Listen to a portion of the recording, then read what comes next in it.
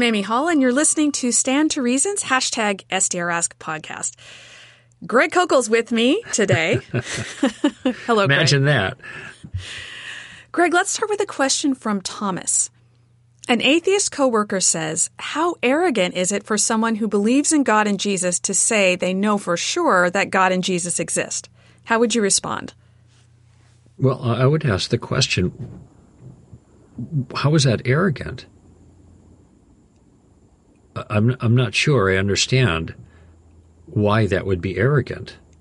Okay, does he believe in evolution? Does he have a confidence that for sure this took place? Of course. How arrogant. Well, that seems completely out of place. Do you think the Earth is geocentric or Helios or the solar system? Well, you take a choice, you know. Do you know for sure? You think you know? Yes. How arrogant. I don't see how arrogance is when a person is exalting themselves. Okay? How is it? Now, if a person said, I am God, I know God exists because I am him. Well, okay, that's out of line. But if a person just say, I have good reason to think this is true, and I am convinced that it is knowledge. How is saying you are convinced of a view an example of arrogance? That's the question. And I think this, it's interesting. Okay, let me just try to break it down a little bit. The claim is that God exists and the believer knows God exists. Now, the first claim is simply opposite the atheist claim. So both are making claims, and they compete with each other. I don't know how the claim that God exists could be arrogant if the claim that God does not exist isn't arrogant. Okay, they're just claims about reality. So then the claim seems to be that if someone thinks they know it, that's arrogant. But plenty of atheists think they know that God doesn't exist. Now, some will backpedal a little bit. They say, well, I'm not perfect, but look at you. Knowledge is justified true belief. In other words, if you think you're right and you have really good reasons to do it, it's fair to call that knowledge. And all of these atheists are writing all these books about why God does not exist. How about this one? The God Delusion, Richard Dawkins. Is it fair to say that Richard Dawkins is arrogant in virtue of, I'm not just talking about his general character. We're setting it aside now. It's not an issue. In virtue of his claim that God is a delusion and those who believe in God are deluded. Well, I wouldn't say that that's arrogant as a claim. So why would somebody who said, even if a theist went as far to say that God exists and atheists are deluded? I don't see how that would be arrogant either. It's look at if somebody who believes a false view, they are deluded. Well, I don't know what they're mistaken. That's what a delusion is, where you think one thing that isn't so and something else is so. This is just a trash talk. That's all it is. It's just trash talk. That's arrogant. Well, my question is, and this is the response, what is arrogance? Okay, maybe that's a better place to start. What is arrogance? Help me out here because I don't understand your challenge, your response. What is arrogance? Well, that's you in your belief. No, I'm just trying to figure out what the meaning of the word is. What do you mean by that? Okay, this is the standard move. It's called Sticks and Stones in the new edition of Tactics. It's a tactic to, when you're called names, you ask for a definition. So when you say arrogant, you mean what? You are high-minded. You think you're right. Oh, wait. So arrogance is when somebody thinks they're right. Do you think you're right? Okay, then that would mean, by your definition, you would be arrogant too, right? No, I'm not arrogant. Well, so you see how this is just nonsense. So what is arrogant? Then I'm going to ask, how does that proper, appropriate definition of arrogance apply to me because I have a conviction regarding knowledge of God? I'm spending more time responding to this than it's worth. This is silly. Okay? Ask him what he means by arrogant. And then ask, how does arrogance apply to a confidence and a conviction? And does it apply to every confidence of every conviction that people have, including atheists? And my golly, atheists are just as outspoken and confident about their views as theists are. Actually, in many cases, more so. Per capita, let's put it that way. Greg, that's the question I had written down, because I think there might be something hiding behind this claim that you need to bring out. So the question I wrote down is well, after you ask, what do you mean by that? What is arrogance? Is all knowledge arrogant or just spiritual knowledge? And once they answer that, I suspect they think that spiritual knowledge is arrogant because they don't think there is any such thing as spiritual knowledge. I think that's the premise that they're smuggling into this. Good. The problem is it's suicidal, of course, because they presume their point of view is true in order to say that your view is arrogant in virtue of it being false. Okay? However, they are now asserting their view as the true view, which it seems to me to the Christian. Now, the Christian thinks the atheist view is false. So then by the same standard, the Christian would be in his rights to say that the atheist now is the one who is arrogant because he has a false understanding about a spiritual thing. All we're doing is applying the same standards. Now, this is not a tu quoque error or fallacy. Tu quoque is saying, well, you're doing it too. It is a point to show that if it is sauce for the goose, it is sauce for the gander. But if it is not sauce for the gander, it is not sauce for the goose. All right? If it's a bad way of arguing, it's a bad way of arguing in both directions. All right?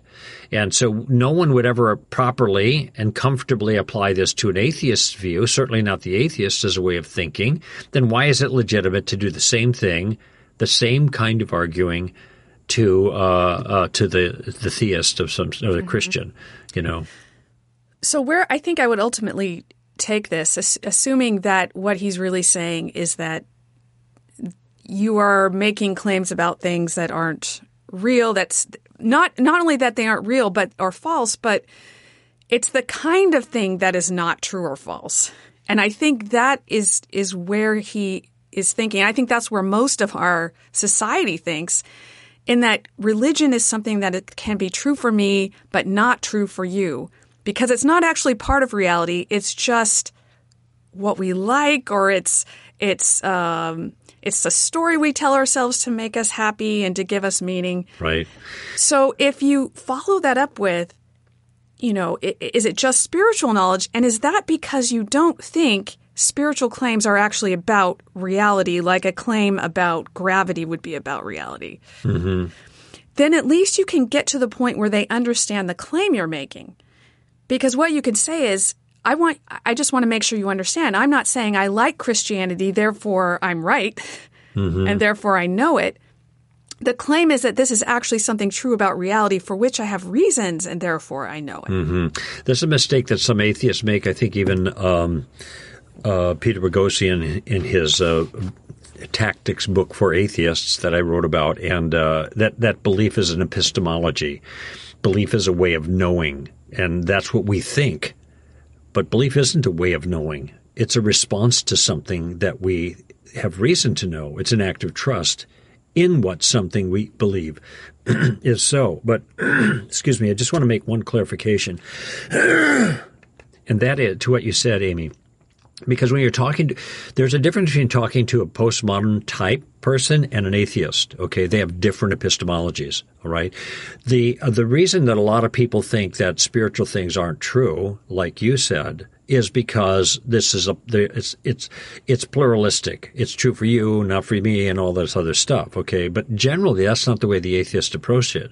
An atheist doesn't say that his atheism is true for him because he's not a relativist with regards to knowledge. He thinks he's right, and he thinks we're wrong.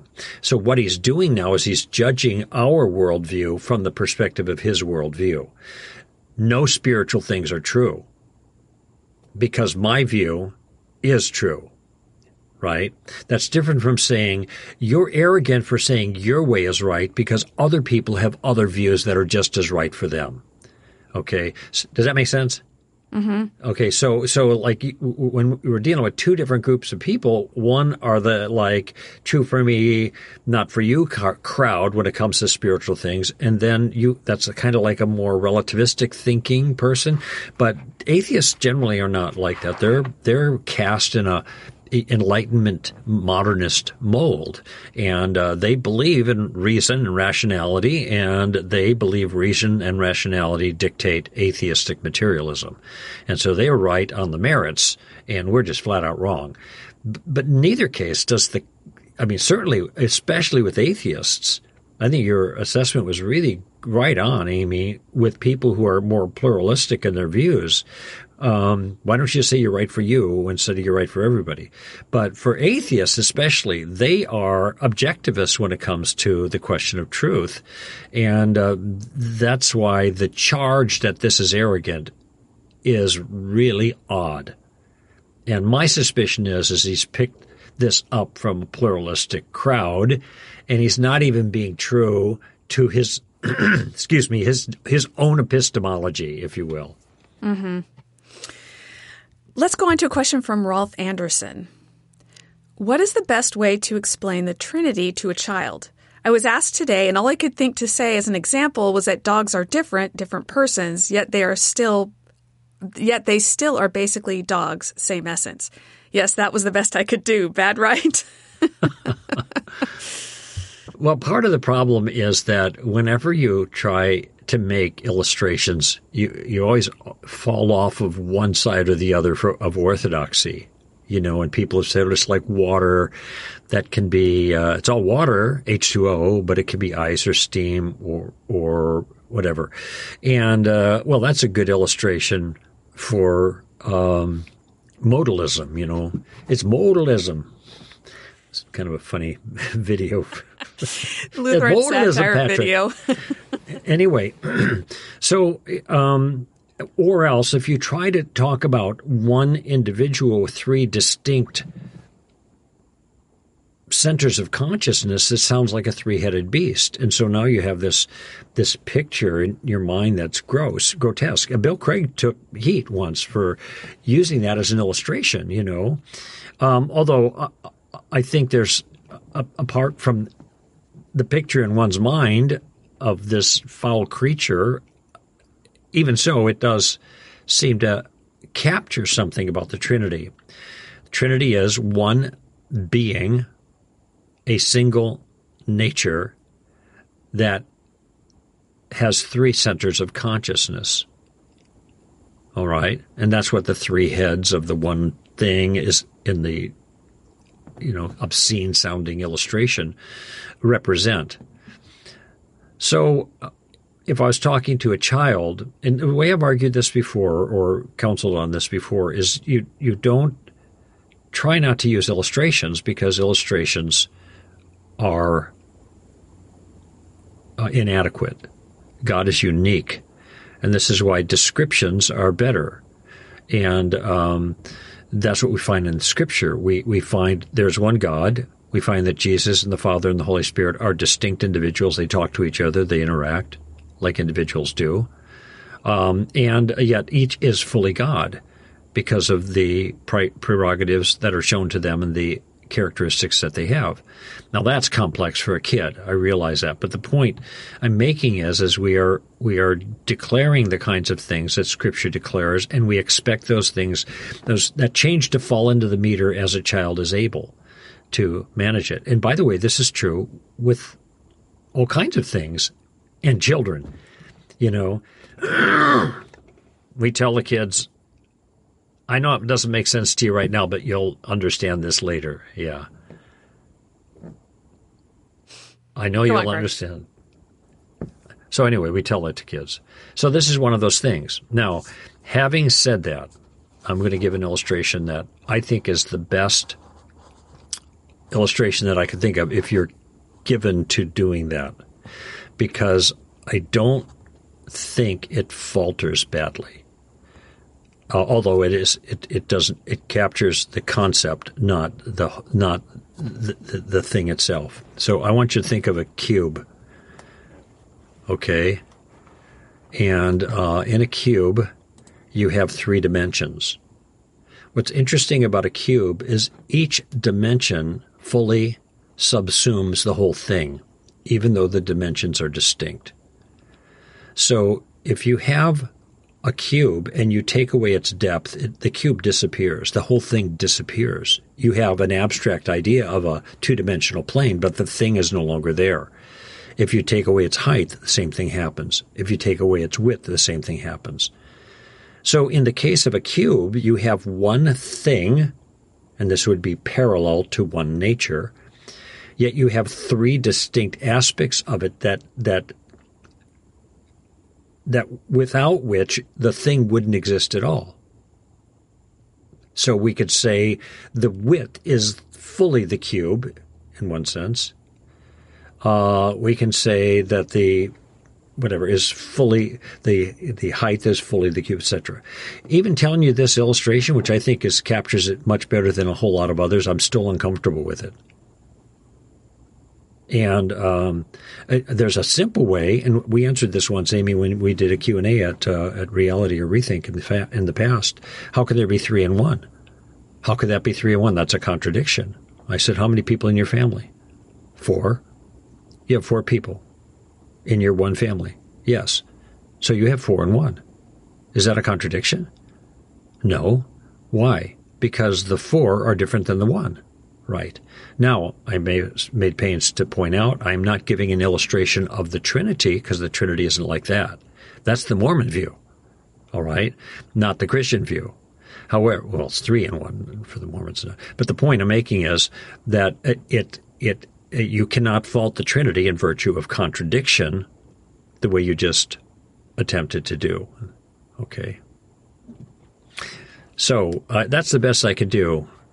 Rather than offering an illustration, would you say then that just going through the biblical discussion of Jesus is God, Holy Spirit is God, Father is God, but they also interact with each other, so they are 3 persons, and kind of maybe give it in the context of what the Bible says about who they are?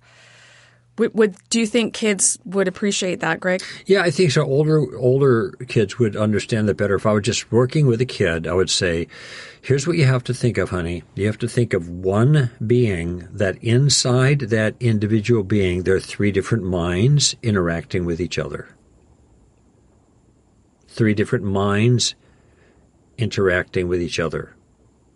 You know, there's this, again, to kind of maybe use a little bit of an awkward example. There are conjoined twins, very famous. Now they're older. I remember when they were kids. They're probably in their 20s, maybe even 30s. Conjoined twins that are conjoined. They share their legs and their arms, but they split a little bit at the chest with 2 different heads. And they are completely independent individuals in one body. They are completely different individuals. They have separate souls that are in one body. They walk together.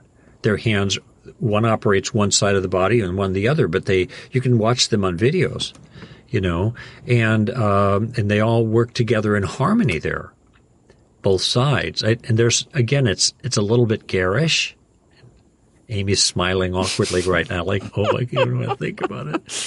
But if you're looking for something that is kin to the Trinity, this might be helpful as long as we have a clear theological definition in our minds. It's so hard. Like I'm so nervous about using illustrations, especially with kids, because putting an idea in their head that could be difficult to get out. Because now, if you have two persons, conjoined twins, they have different personalities. They have different gifts. They have different. So now you have too much difference because there's not a perfect parallel, right? Yeah. Right. But we also there are differences, and this is a little bit of a challenge. In what way is the Son different from the Father? They share the same nature, but there are differences, and the two ways that. And the Spirit as well, but the two ways that these have been distinguished is the economic Trinity. They do different things. They have different roles. And also the Son proceeds from the Father, and the Spirit spirates from the Father and the Son. So this is how they've tried to make them distinct. But that's always a struggle. If you have three persons in one, then in what sense are the persons genuinely distinct? In what's different about them if they share the same nature? And this is a fair question. And ultimately, this is hard to explain to adults. So good luck with your kids. Yeah. Do the best you can. And you can say, look, this is because God is so different from everything else that we see. It's hard for us to imagine exactly what it's like, what it's like to be God, because we just have nothing to compare it to. He is completely other. He's not like any of his creation, except in these certain ways. But like in terms of being a Trinity, he's not like anything in the creation. Right. So my heart goes out to you, parents. Good luck to you. And I guess one other thing. You might want to read some books about it. Fred Sanders has written books on the Trinity. Really? So you have a better understanding, and that might help you to communicate it better to younger people. Just keep in mind, these are things that make more sense as kids grow older, just like a whole bunch of other things that you teach them. Well, thank you, Rolf, and thank you, Thomas. And if you have a question, send it to us on Twitter with the hashtag STRask, or you can send it through our website.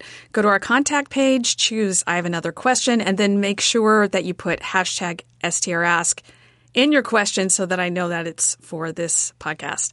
We look forward to hearing from you. This is Amy Hall and Greg Kokel for Stand to Reason.